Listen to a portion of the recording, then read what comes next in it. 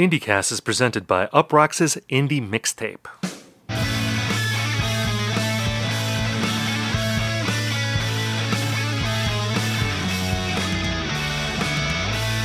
Hello everyone and welcome to IndieCast. On this show we talk about the biggest indie news of the week, we review albums, and we hash out trends. In this episode we respond to letters from you, the IndieCast listener. My name is Stephen Hayden and I'm joined by my friend and co-host. He drove up to Hillside Manor sometime after 2 a.m. and talked a little while about the year. Ian Cohen. Ian, how are you? So I guess there's a little spoiler alert. I watched The Last Waltz for the first time, but I guess I didn't watch it hard enough because I assumed you were like offering me like a show of solidarity by quoting like Up on Cripple Creek or something like that. No, but I'm quoting Along December. Yeah, I did not know that. I don't. Oh my God! Because we're posting this episode on December 1st, so it is Along December season. Yes. I thought for sure you would recognize a Long December quote. What's going on here? You thought that was a band quote? I drove off to. I'm not gonna like try to sing like Levon Helm. Look at me talking like a fucking band expert. But that's like I think that's like one of the lesser lyrics, right?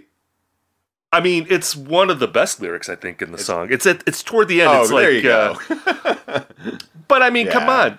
I feel like Along December. That is that's canon. I feel like you would know that. I'm a little disappointed here. I'm beside myself. Yeah, quite honestly. I fucked that up big time. Like, I mean, I've heard Long December. I like that song, but I guess I'm just not paying. Adam Duritz, if you're listening to this podcast, and like, I think there's a non-zero chance of that. I mean, if you quoted like Angels of the Silences, I definitely would have got that. Oh my God. Well, anyway, we're in December. It's a long December. We're in the lull of like before year-end list season. I mean, we've had some year-end lists come out this week, but I feel like next week is going to be when things really start to happen. I know I'm posting my year-end list next week. We're going to be doing our Best Albums of 2023 episode next Friday, so look out for that. I have to say, like, this year, I find myself being more excited about making my own list than I have in a while. You know, I'm going to quote one of my favorite SNL sketches, Steve Martin. I feel young again. I feel 38. That's how I feel right now. I feel like a kid of 38 making my list. And I think it's partly because it's been a really good music year, I think. Like, revisiting my favorite albums, putting my list together, I feel like, wow, there's like a lot of good albums here. I don't know if there's like a lot of masterpieces this year. Like, I'm not seeing a lot of out-and-out home runs on my list, but it's like a ton of doubles and triples. Mm-hmm. And I feel like that, like those years where you don't have 2 or 3 dominant albums, because I don't think there are 2 or 3 dominant albums this year, just like albums that are going to be at the top of every list. Maybe you think I'm wrong, but I don't think that. I think you're going to see a lot of different albums at the top of lists. And I kind of like those years more. It just seems like there's like a lot of like really good records that could end up on a variety of different lists. It just makes things more interesting. I mean, do you agree with that, or do you see dominant players out there that are just going to be everywhere? Well, I'm going to make up for my Long December flub by saying in a year that's like largely triples and doubles, not a lot of home runs. It's like a Paul Molitor type season. Did that work? Or you could have said Robin Yount. Yeah. Robin Yount might have been good too, but you know, I appreciate it. I appreciate the Wisconsin sports references. Thank you. Yeah, so I mean, I think that there are going to be albums that you see, you know, in a weird way. I think that like, you know, Olivia Rodrigo and Boy Genius are going to be like, you know, it doesn't matter what kind of publication you run. That's going to be on there, but they might be like number 8 or 10. I mean, like Rolling Stone's definitely going to have one of them at number 1. That's for sure. But I think otherwise there isn't anything that's really dominated the discussion. And I don't know if that's been, you know, I don't know if there's really been anything like that since like, you know, Fetch the Bolt Cutters. Or, you know, maybe the year before. Well, like Beyonce last year, I think, was that's that so kind sad. of record. I fucking forgot already. like I don't think that there's like a Beyonce Renaissance type record this year. Or like when Kanye was in his prime, you felt like when he dropped My Beautiful Dark Twisted Fantasy. Like, that was just automatically at the top of everyone's list. I don't, like, you're right. Yeah, Boy Genius and Olivia Rodrigo, they're going to be in the mix. But I don't think that either one of those are, like, the de facto number one for most lists. They're going to be in the top 10, but I feel like you're going to see a lot of different number ones. Yeah. I feel like, low key, like there's this kind of ambient buzz that Boy Genius and Olivia Rodrigo won the year, but the albums are maybe not quite as good as they are popular. But yeah, I think we're going to see like, endless number of permutations of like the same albums. Like Wednesday is going to be number one at a bunch. And then you're going to have maybe Caroline Polachek at number one. But like on the ones where Caroline Polachek is number one, Wednesday's going to be like number 4 and vice versa. So I think I'm ready for some dark horses. But I mean, gosh, I haven't spent like any time formulating my year-end list, largely because I don't think there is something that my year is centered around. There's been like 2-month chunks where something was like, I guess that's number one. But I don't know. Maybe it's just like my, increasing obsolescence that I don't feel like, I have to shape my year to the narrative. It's kind of sad. I think in terms of like the broader list making community, yeah. If we're talking about dark horses, and it's weird talking about them as dark horses because they're both very well established as critical favorites, but they aren't necessarily in that Olivia Rodrigo Boy Genius conversation. But I'm curious to see. I think Lana Del Rey and Mitski could do really well and maybe sneak into some of those top spots. The Lana Del Rey record in particular, I feel like people really love that album. Like, people have talked about that being the second coming of Norman fucking Rockwell, which I don't necessarily agree with. I don't like it as much as that album, but I understand where they're coming from. It is very much musically of a piece with that album, and A&W is definitely one of my favorite singles of the year. Like, that single is great. I think the album on the whole, I think drags a little bit in places, but the highlights are really high. So I think that could do well. And again, calling her a dark horse is not really accurate. But, in terms of the conversation of like who owned the year, I think she could sneak in there. And Mitski as well. I mean, Mitski's going to be high up for me, personally, which we'll talk about more next week. A complaint you often hear this time of year is the standard, why are you releasing lists in late November or early December? This is wrong. You should wait until January to put out your lists. And I always feel like Hyman Roth and The Godfather Part 2, like when people bring this up, it's like, this is the business we've chosen. This is, we have to put out lists now because that's when everyone else is putting out their lists. And if you wait too long, your list becomes irrelevant. I mean, that's just the way it is. But it is interesting this year because there is an argument in previous years where a lot of times there is like that one list wrecker album that comes out after lists have come out or as they're coming out, where people want to do that fraudulent thing where they put it on the next year's list. Like, we've talked about SZA being that album this year, where people are going to put that on their 2023 list, even though that came out in December. I don't know how you feel about that. I think that's totally fraudulent. I think you have to either put your list out later or just accept that the calendar is the calendar. You can't say my publishing schedule takes precedence over the calendar, where I'm going to pretend that a 2022 album is out in 2023. Do you feel that way, or do you think that's acceptable? Like, if you see SZA on list, are you going to accept that as a legitimate placement on a list? I mean, I guess. I mean, like, we usually, especially with like decade album lists, there's sometimes like year of impact as opposed to year of release. And we've had a couple of albums that have really confounded things. We had, Beyonce self-titled in 2013, D'Angelo in 2015, or was that 2014? Something along. I think it was 14. Okay, yeah. So those come out in Black Messiah. Yeah, that one. And I don't know. Here's a good question. Do you want to know, like, 1979? A year like with no internet, like no everything is long lead. London Calling came out on December 14th. Right. Yeah, so I did that. Oh, it was released in the United States in January. So that's how they get you. Okay, because that album was named by Rolling Stone as the best album of the 80s. Yes. Which is an even more egregious example of what we're talking about. I guess if it came out in the U.S. in January of 80, then you can call that acceptable. I didn't know that. I didn't. So okay, so that's okay, I guess, because that seems cheap otherwise. But the thing about this year, because like in previous years, and you mentioned some records, some like the List Wrecker records that came out in December or late November in previous years. A lot of years there is like a big ticket rap record that comes out at the end of the year, or a big ticket pop record. I mean, that's a pretty standard thing.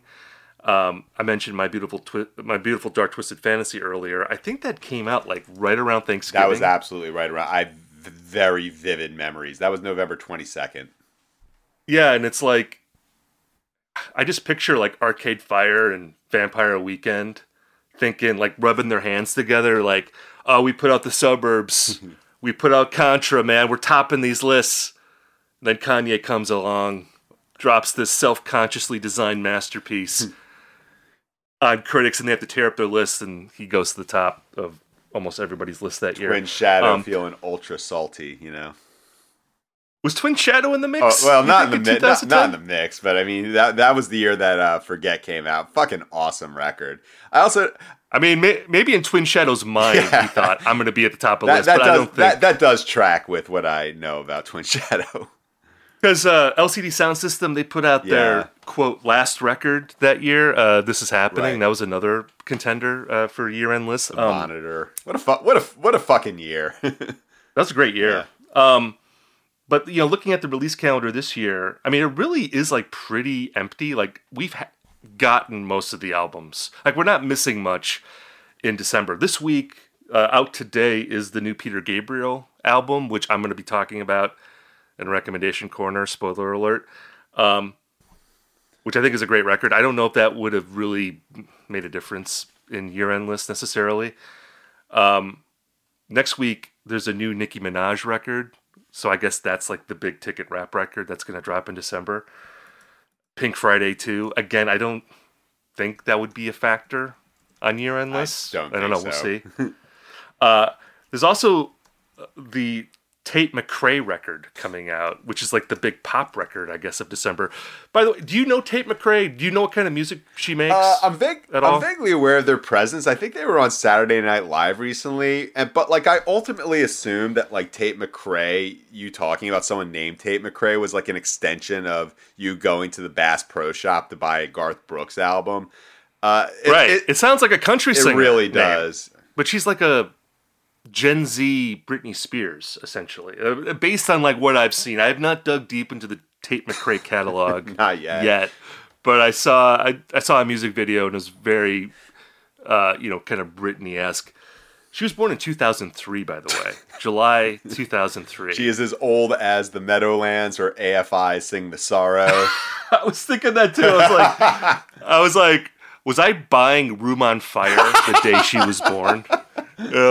Probably. Just it's like that graphic at the end of Saving Private Ryan, where like Matt Damon ages into the old guy like instantaneously. That's how I feel. Yeah, she's slightly old. She's slightly older than Room on Fire. She was born on July 1st, so yeah. Okay. So if I didn't buy it the day it came out, I still could have bought it on her birthday. Yeah. Wait, she was born before it came out? Yeah, she was born in July. So if I'm just going to go to the tape right now, like to see which albums came out around that time that we would know of. So basically, if you bought My Private Nation by Train that day, or Stereophonics put out an album that day, or the self-titled, she's about as old as the self-titled Rooney album. How about that? Is that the first one? You maybe. I don't know. Probably. Yeah, that's the one with the bear on the cover. That is absolutely right. Rooney album. That right. Can we just talk? We're just gonna talk. Yeah, like we're just gonna talk. What about was their song? What was Rooney's song? Shaken. I'm trying to remember. I mean, that's not the Shaken. big one. That's right. Is that the big one? I have an image of them playing on a beach. Well, in a music they had a video. big episode of the OC where they just talk like that. The plot centered around, I guess, like a Rooney show, and it would be like, "Hey, you going to the Rooney show? Rooney's playing. Rooney's fucking awesome." It was like Poochie except with Rooney. Yeah. I'm shaking. That might not be the big one, but that's the fucking banger. Was that the cover of the Eddie Money song, Shaken? No, but I think it's a worthy addition to the Shaken catalog. That's a good rock song name, Shaken. Yeah. Get a Shaken in your title. Not enough bands these days writing songs called Shaken or I'm Shaken or Shaken All Over. It's a good rock. You shook me all night long. You shook me like exactly. through the mid afternoon. You can't go wrong with Shaken. It's a good rock and roll verb, shake. It works. So you brought this up earlier. You saw The Last Waltz on Thanksgiving, and you'd never seen it before. Yeah, somehow I think I maybe tricked myself into thinking I had seen it, or just like by nature of doing this podcast with you over the past 3 years, I've like microdosed it, in that like it formulates in my brain to having seen the whole thing, but. The day after Thanksgiving, that's our annual Christmas tree buying and Christmas tree decorating day. So we need something in the background as we do that. Last year it was Get Back, and this year I'm like, you know what? I need to like sit down and watch this. The good news is with watching it on Freevee, it's 3 hours long with commercials. So, this took up time, but the band's kind of a blind spot for me. I know Up on Cripple Creek, obviously, enough to not remember all of the lyrics. Fucking incredible song. Shaken, great rock and roll verb. Clavinet, great rock and roll instrument. Yeah. Not enough of that these days. But, my revelations of, it's as good as you said it is. And I had a couple of, major revelations from that. First of which is that, the band, I think they self-consciously modeled themselves as like Civil War reenactors, but they're all wearing incredible fucking outfits. Like they're wearing like suits and Robbie Robertson's like long ass scarf. Oh yeah, I mean, you look at those guys; they're all like in their early to mid 30s. They look like they're 50 though. I know it's crazy. Like you think like Mac DeMarco is older than Robbie Robertson is in that movie. And it just goes to show, like, men had something going on back then that men of our generation do not have. Yeah. Like, they just have a gravitas. They're handsomer. They grow better beards. They dress better. I feel ashamed of myself when I watch that movie. I'm like, why? Like, what happened to men since 1976? We are way... Like we've way lost our way. I mean, you see, we're awful. Yeah, now. You see like Richard Manuel and first off, like you see Muddy Waters playing. Oh my god! It's like this is the coolest anyone has ever been. And he's like 70 or whatever. Like he's older. I think he died 6-7 years after that movie was filmed. Yeah, he was 63. He was actually 35 years old. Nah, he was 63 years old at that time, I guess.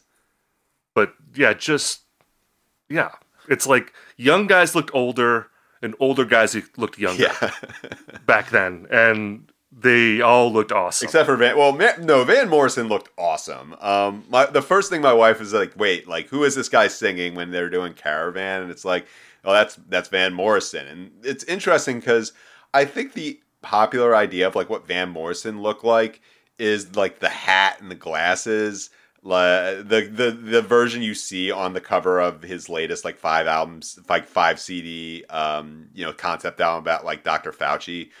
Like no one has I had no idea what he actually looked like aside from like the Astral Weeks cover and the hat and glasses version. But man, you did not undersell the Van Morrison scenes. Oh man, like the purple bodysuit, and that's another example. Like he's out of shape, and he's balding, but he owns it. Peak male performance. And he transcends it. It's beautiful. So even guys that didn't look good back then looked better than the best looking guys now. Yeah, absolutely. We're now into men. We're now in the menswear cast. Yeah, exactly. I'm amazed that you hadn't seen it, but that you saw it this time. I was trying to think of like what's my equivalent of like a touchstone for you that I'm not familiar with, and I was just trying to think of something, and I realized it's like I don't think I've listened to like an American football album in its entirety. So maybe that's something I need to do and report back. I mean, it's not as foundational as the Last Waltz is to me, I don't think, but like I know that's a big band for you. I have not really delved into them at all. So maybe that's something I need to do. Yeah, I mean, the influence of American football, maybe that's like part of like what, that's why you're saying like Mac DeMarco, or like you see kids on TikTok doing like Midwest emo songs to like SpongeBob scenes. Maybe that's where, maybe we lost our way in 1999. Well, we'll see. I don't know. We'll find out. I got to dig into it. We want to do a quick book cast here before we get into our mailbag. Have we ever done a book cast before? Aside from like actual music books, no. Okay, so there are some musical elements to this book, but it is not mainly about music, but we need to talk about it, and I think our readers need to read this book. It's called Amongst the Bros, and it's by, is it Max Marshall, yeah. I believe is the author. And it's a book that you were tweeting about, and you posted some screenshots, and I was like, I got to read this book. And I'm only halfway through, so you've read the whole thing. So there's some elements to it that I guess I don't want you to spoil for me, because there's like a true crime element to this book. But basically it's about Southern fraternities and just the pervasiveness of drugs in this community, and like the crime, the organized crime, the drug dealing going on. It's just a fascinating book. It feels like a book. I don't know if this book has been optioned yet for a movie. It feels like this is going to be a movie or like a limited run TV show, right? It has to be. It's so visual when you read it, and it's such a great story. So many great characters. One of my favorite characters in the book is this guy named Biscuit, who is a friend of like the main character, this drug dealer named Lil Mikey. Yeah. Who's like this 5'9" guy, but he's like super suave, and it's like a big time drug dealer. And Biscuit is this like idiot guy. Turtle from Entourage. That's why I envision him like, yeah. Bro, he's like this idiot who like drives like an Escalade or something, and it's like loaded with like Xanax pills, and like he pulls guns on people if they don't park his car immediately, like at the strip club where he's going to. But he's like an associate of like Scooter Braun and Justin Bieber. Mm-hmm. And I'm guessing that the music business part of the book becomes more prevalent, because they talk about how Lil Mikey is friends with Waka Flocka Flame. Yeah. But like this Biscuit guy, he's like an assistant to Scooter Braun and Justin Bieber. There's also a story about him hanging out with Dave Grohl at one point. I forgot about that one. Yeah, there's like a throwaway line about him taking a photo with Dave Grohl. And I was like, man, Dave Grohl. The notoriously camera shy David Grohl. Right. But I don't know. Reading this book, one of my takeaways is just being reminded of like how big of an impact Xanax and other like downer pharmaceuticals have had on pop culture and music in the 2010s, and probably now still. Like you can really hear that influence on music, and just knowing that all these college kids are just taking tons of pills along with drinking, like getting blackout drunk, or taking Xanax and drinking and then doing coke to stay awake. Mm-hmm. I don't know, it's amazing. Like, you have more firsthand experience with this. You were actually in a frat, right? Like in the South? Yeah, I was in a Southern frat in a Southern university, but it wasn't a good one, so I can't really relate. That's always the thing. Like, people are like, wait, you were in a fraternity? But I'm like, yeah, but it sucked. So like, don't judge me like that. We were me and my friends, we were like watching Clerks the animated series and listening to Ween. So, but nonetheless, like my experience at Virginia and like 1998 to 2002 gave me a kind of vision. Like, I know these people. I know this type of fraternity. I know the type of fail sons who go, and look, all due respect, like at College of Charleston, they actively present themselves as like kind of a playpen for rich fail sons and daughters. They know that, but also Charleston fucking rules. That's like a great place to have a wasted 4 years. But back in back in my day, the type of people that come across in this book, which connects like two of my favorite fascinations, which is like Southern fraternity culture and organized crime. Back in those days, you would listen to like Robert Earl Keen or Lyle Lovett or Garth Brooks, and I do have to point out that I'm not sure if you would have picked up this book as quickly if like the excerpt I posted didn't include Widespread Panic.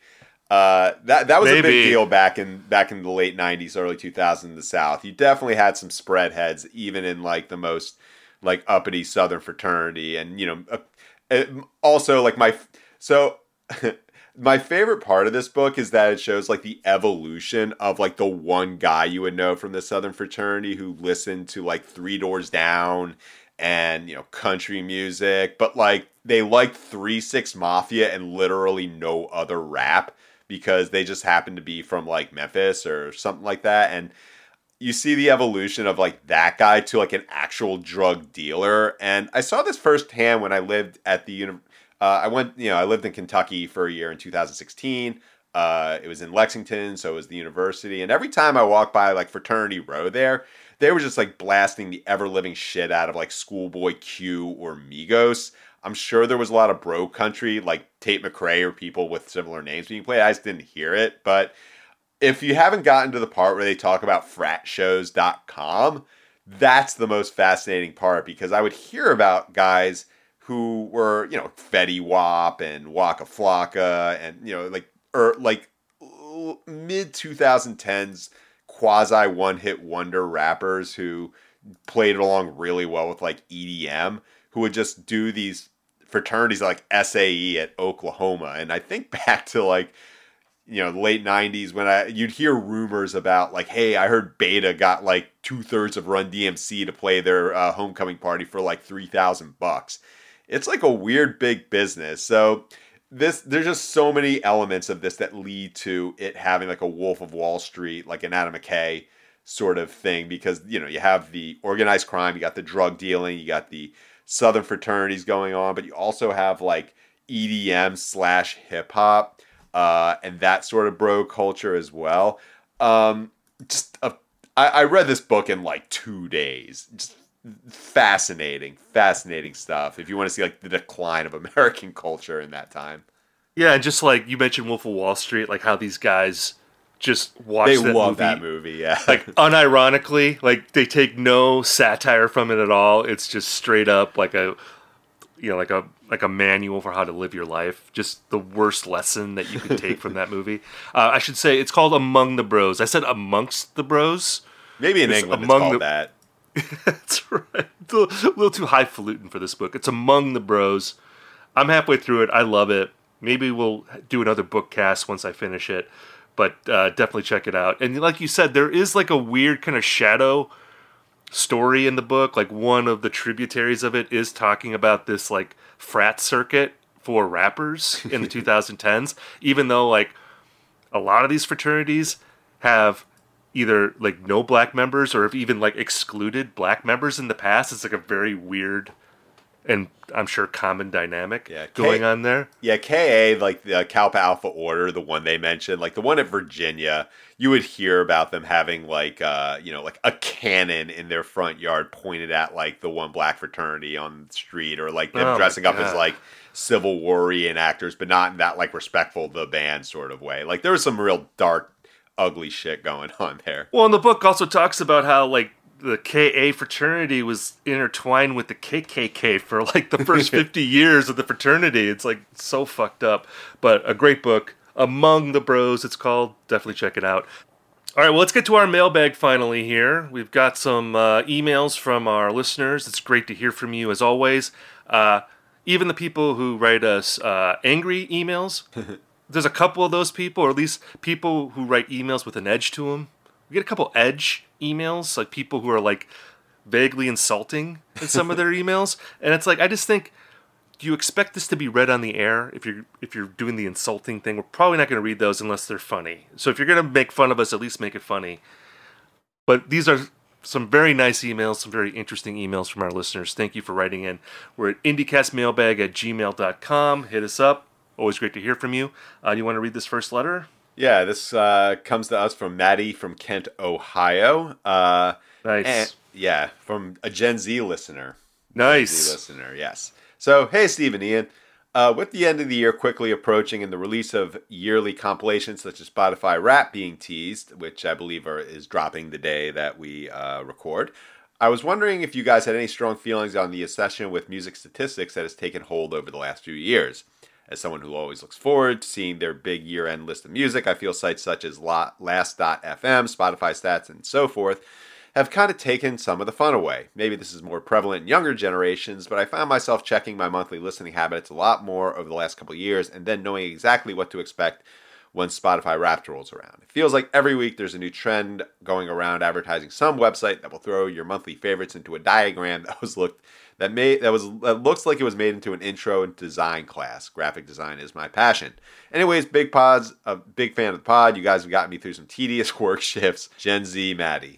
Oh, good question, Maddie. Curious to hear what you have to say about this, Ian, because I definitely think that this is a generational thing, or at least it's not true for me in terms of my personal listening. Like, I'm not tracking what I'm listening to every month, because I'm listening on multiple platforms. I'm on Spotify. I'm on Apple Music. I'm on Apple Music because of all the music that I have, that I've downloaded because of promos or that I've uploaded from CDs.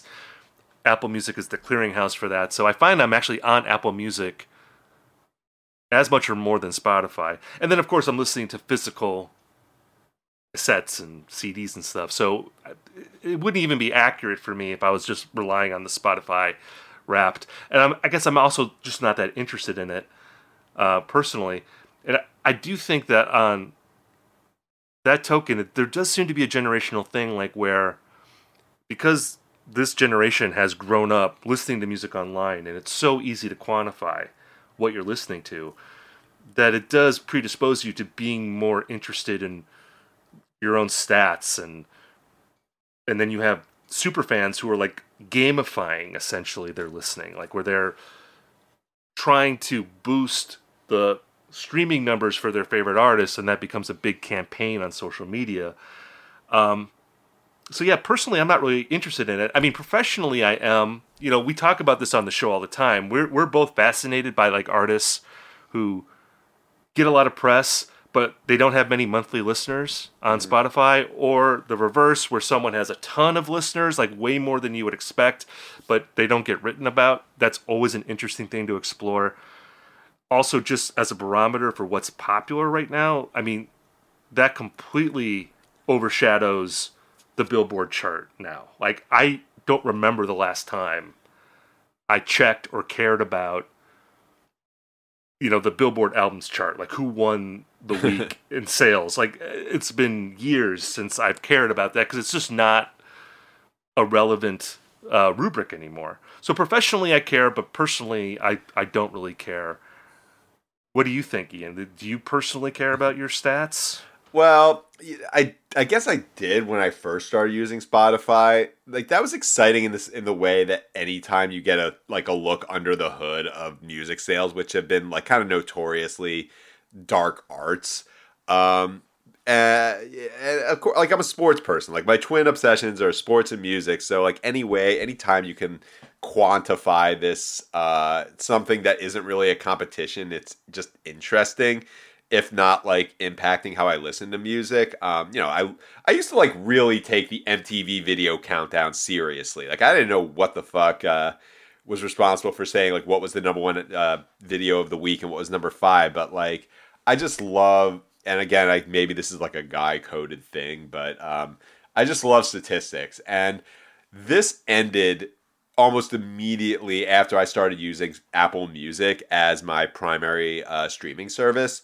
like Spotify Wrapped, like I don't even know what it's going to bring up this year. Probably podcast, but like I also will play block parties like eating glass as like a tuning fork, because like the first thing you hear is like an open E note. So sometimes I'll play that and like tune my guitar to it. But Apple Replay is their version of Wrapped. It's just garbage. Apple Music is superior in so many ways, but the social component sucks. Like this is the one time per year where I regret using it. And also it's like extremely inaccurate. It says that I listened to like I think the Hot Mulligan album 60 times, which is absolutely not true.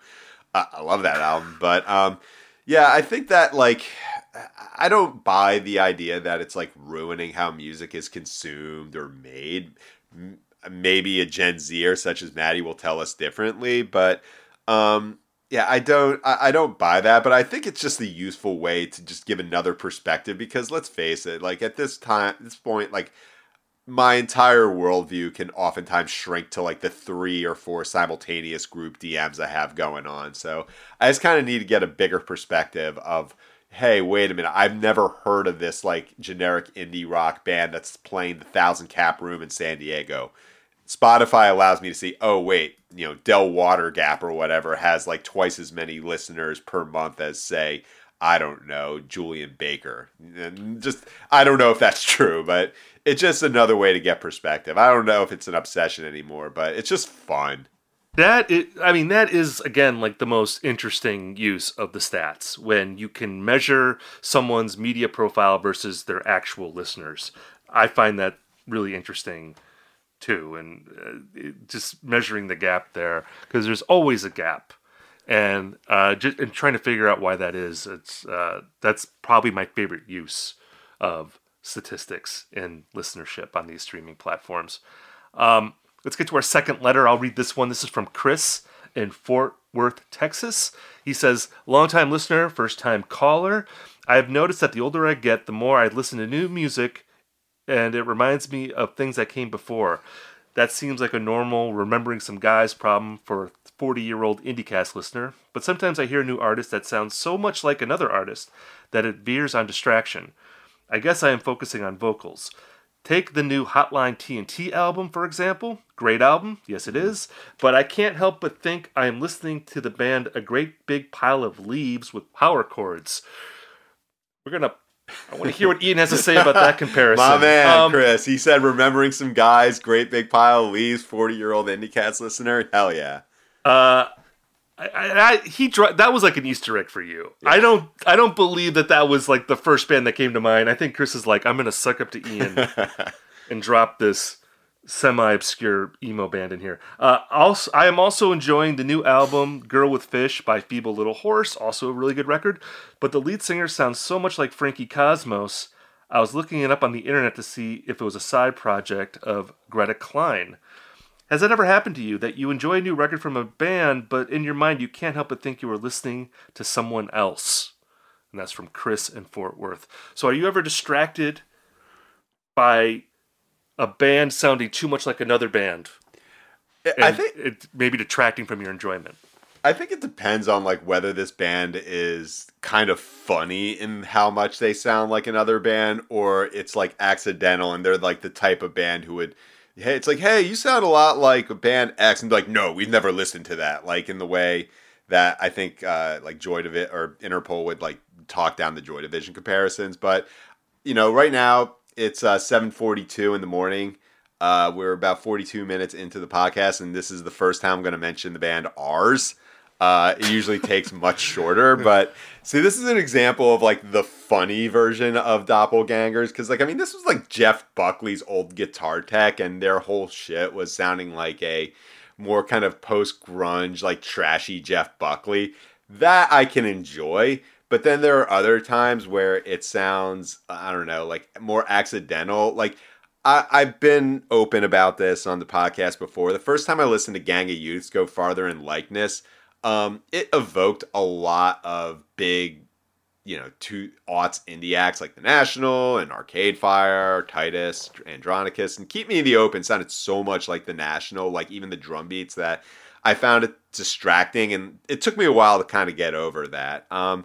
But like Hot Mulligan, a band I'm going to mention for the second time, like so much of it sounded like the Wonder Years, but not intentionally. So I think of a band as just acknowledging itself as, hey, did you like this band? We're going to sound exactly like that. Like, oh my, I cannot fucking believe I'm talking about the band Kingdom Come in 2023. Please tell me, like, wow. Like that, their whole shit was like it was the 80s, right? They were like a hair metal version of like Led Zeppelin. Right. They were kind of like the Gorilla Black to what Biggie was. They were the Greta Van Fleet of the 80s. Yes. Oh, fuck, man. I didn't, yeah.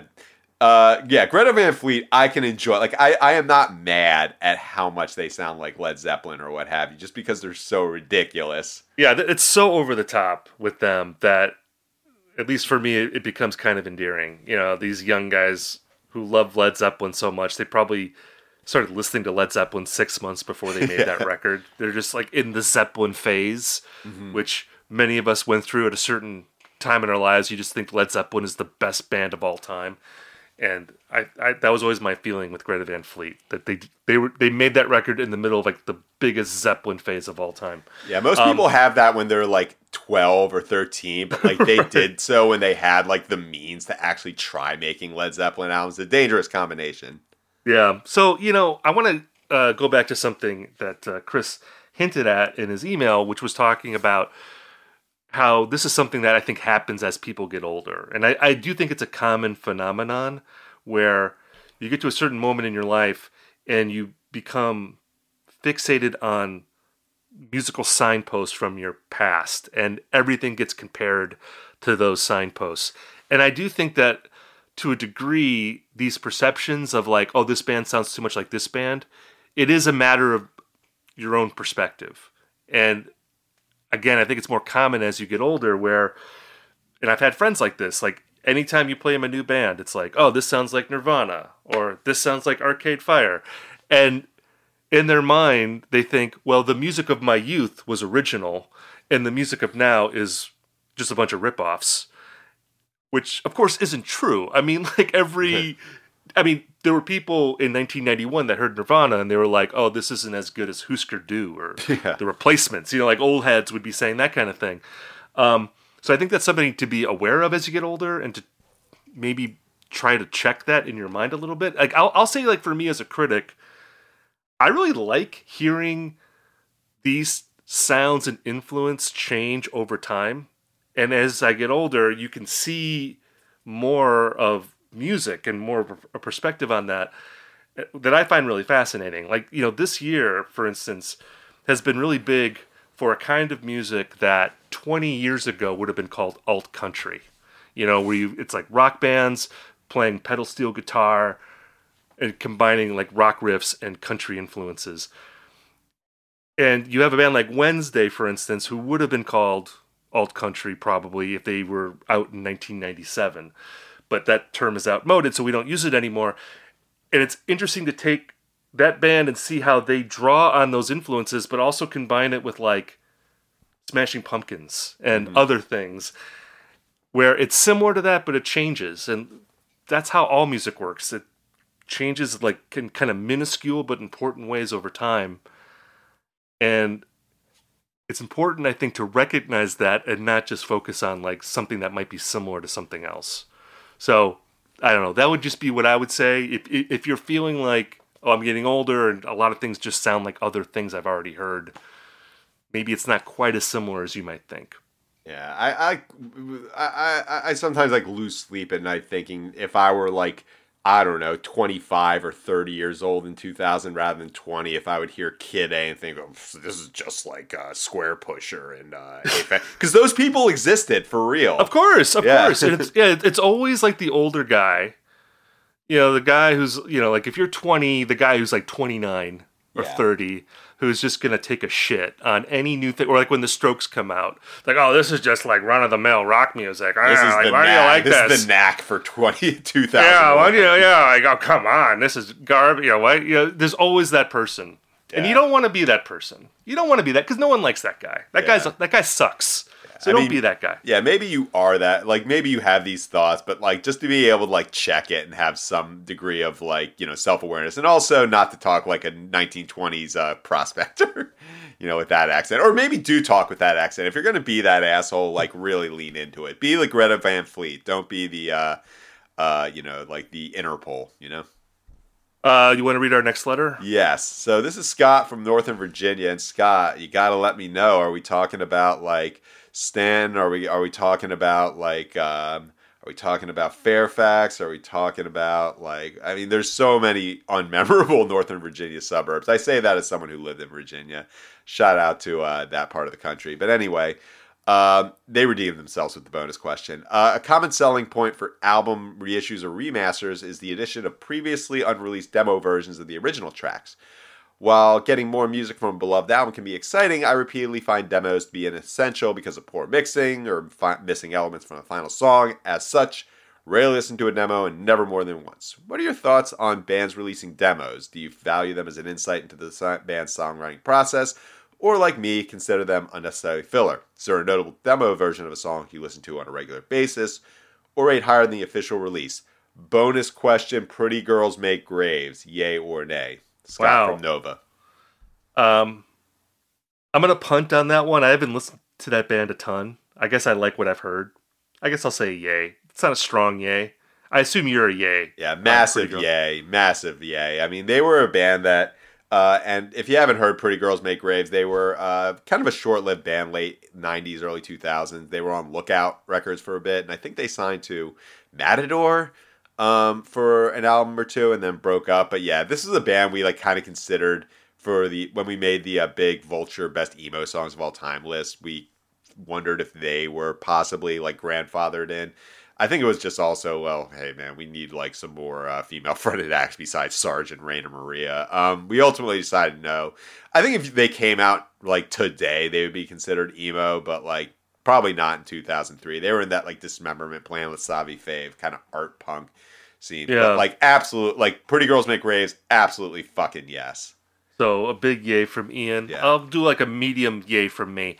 As far as the demo question is concerned, I think that most of the time, demos don't add a ton to a reissue or a box set, but when they are valuable, they can make the box set or album like so much better. And the example that I would bring up immediately for that is the Yankee Hotel Foxtrot box set that came out last year, which I kind of think is probably like a top 5 or 6 box set of all time for me. I think it's an amazing box set, and it has a lot to do with just all the demos there.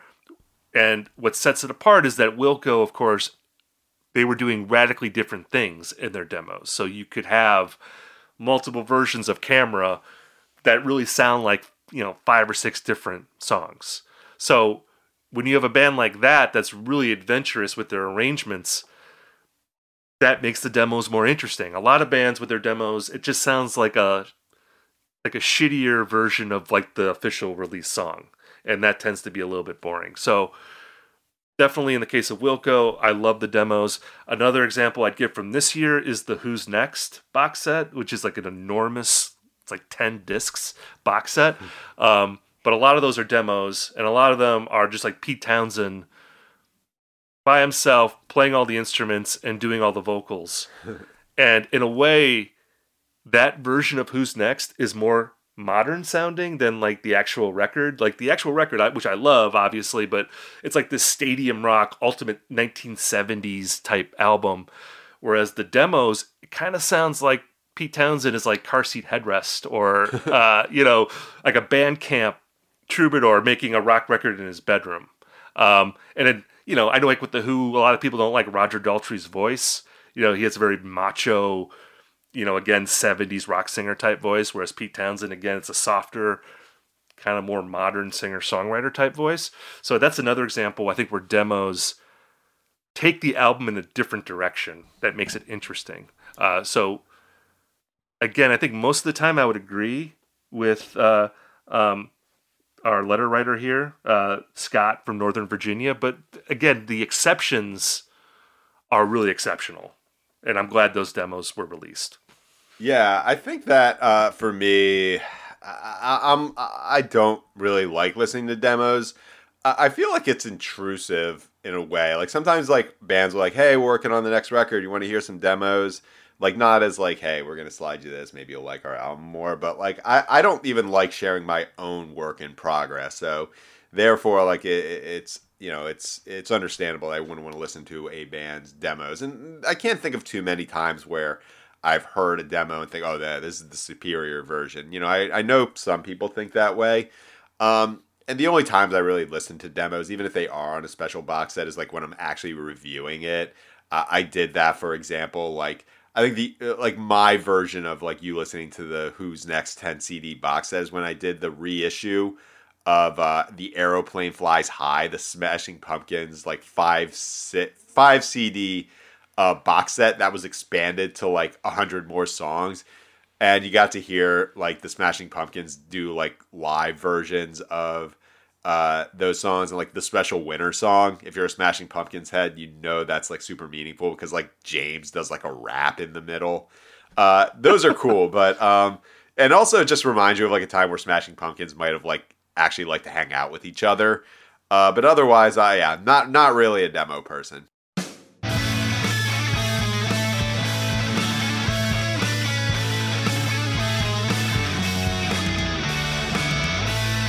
We've now reached the part of our episode that we call Recommendation Corner, where Ian and I talk about something that we're into this week.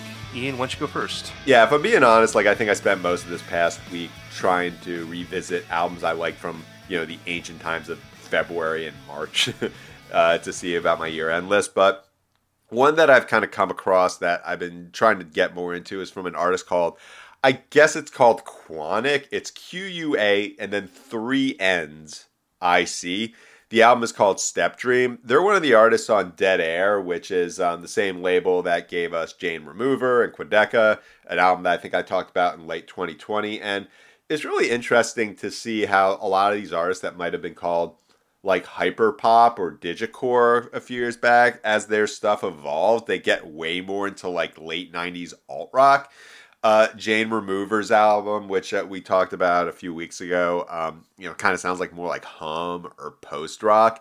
Quanic is more like the first riff sounds exactly like Pedro the Lion's Options, which is great, but this is kind of more post OK Computer.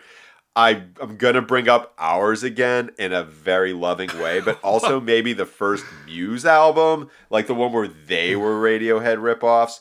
It gets into that kind of like electronic leaning anthemic alt rock from the late 90s, and it's just so fascinating to hear artists who were like born in 2003, like as old as Hail to the Thief, doing that. So this is an album that I've just like kind of enjoyed on a surface level, but I think it's more indicative of like larger trends to see how younger artists who were once like kind of cutting edge, like, oh, this is the future of music, kind of gravitate towards, kind of stuff that people of our age likes, in the same way that like a lot of emo bands end up becoming like Wilco fans.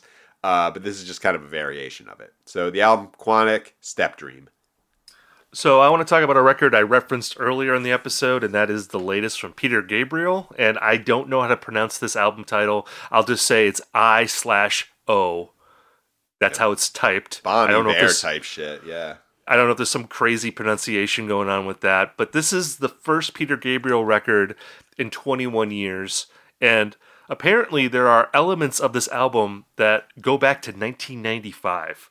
So Peter Gabriel's been working on this record longer than like many Gen Zers have been alive, which I think alone should make this album worth your time. You could spend an hour listening to this Peter Gabriel record that he spent 27 years working on. But this is a record that he's actually been releasing throughout the year. He started putting out singles from this record in January. So it's been floating around songs from this record throughout 2023. It's now finally being released as an album. I actually ordered the 2 CD plus 1 Blu-ray version of this record. And there's a bright side mix, a dark side mix, and an inside mix. So you get like 3 versions of the album with like 3 different mixes pretty crazy. I think I mentioned this on the pod. I saw Peter Gabriel live earlier this year, and he basically did this whole album. And it was a beautiful show, beautiful music, extremely ornate, as you'd expect. His voice sounds incredible. It actually made me think, listening to it, that I can hear his influence on a lot of modern art pop and art rock. In a way, I don't know if he gets credit for that. I feel like Peter Gabriel's like a little under-discussed, a little underappreciated, but I was listening a lot to the El Rain record this week, I Killed Your Dog, which is an album that's really risen up in esteem for me in the past couple months. And listening to that record, I was like, oh, I bet she likes Peter Gabriel. There's some definite Peter Gabriel vibes on this record. And I don't know. I would love to see people rediscover him. He's basically like the male Kate Bush. Like that would be my elevator pitch for younger audiences who aren't sure if they want to check him out. I mean, he did a duet with Kate Bush, a very great song called Don't Give Up. But I think there's like a similarity in that they're both like arty, theatrical pop music makers who have really catchy songs, but there's always this sort of mysterious, enigmatic element going on with what they're doing. Beyond like what you might know from Sledgehammer. Sledgehammer is obviously his most famous song, but that's not really reflective of his whole catalog, which again is, I think, much artier and more prog rock. But anyway, I love this record. I love that it exists. I think it's such a crazy amount of work that he put into it, and I'm looking forward to luxuriating in it, all three versions of it, this weekend. Yeah, would you say like In Your Eyes is like his version of Running Up That Hill being in Stranger Things? Like that was like the 80s version of that. Yeah, that's another good parallel there. Yeah, for sure. But yeah, I think that Peter Gabriel, first off, I'm like disappointed that if it has a Blu-ray, it doesn't have an enhanced CD version where like there's like a video game that you can play. That seems like a very if something's been in the works since 1995. But yeah, there might be on one of these CDs because there's two CDs and a Blu-ray, so maybe one of the CDs are enhanced. I'll let you know. I'll report back. But yeah, I think he is kind of an undervalued guy. Whether or not it's like an influence, I think that there's enough similarities to like what he's doing in artists like basically if like an artist says, oh, Kate Bush, like it's not a far leap to be into what Peter Gabriel does. So I don't know, maybe in 2024 he's it's his year. I think he's if people aren't directly influenced by him, they're influenced by Bon Iver, who is definitely influenced by Peter Gabriel. So maybe some of that gets laundered through Bon Iver and other people that have been listening to him. But anyway, looking forward to listening to that this weekend. That about does it for this episode of IndieCast. Thank you for listening. We'll be back with more news and reviews and hashing out trends next week. And if you're looking for more music recommendations, sign up for the Indie Mixtape newsletter. You can go to uprocks.com/indie, and I recommend 5 albums per week, and we'll send it directly to your email box.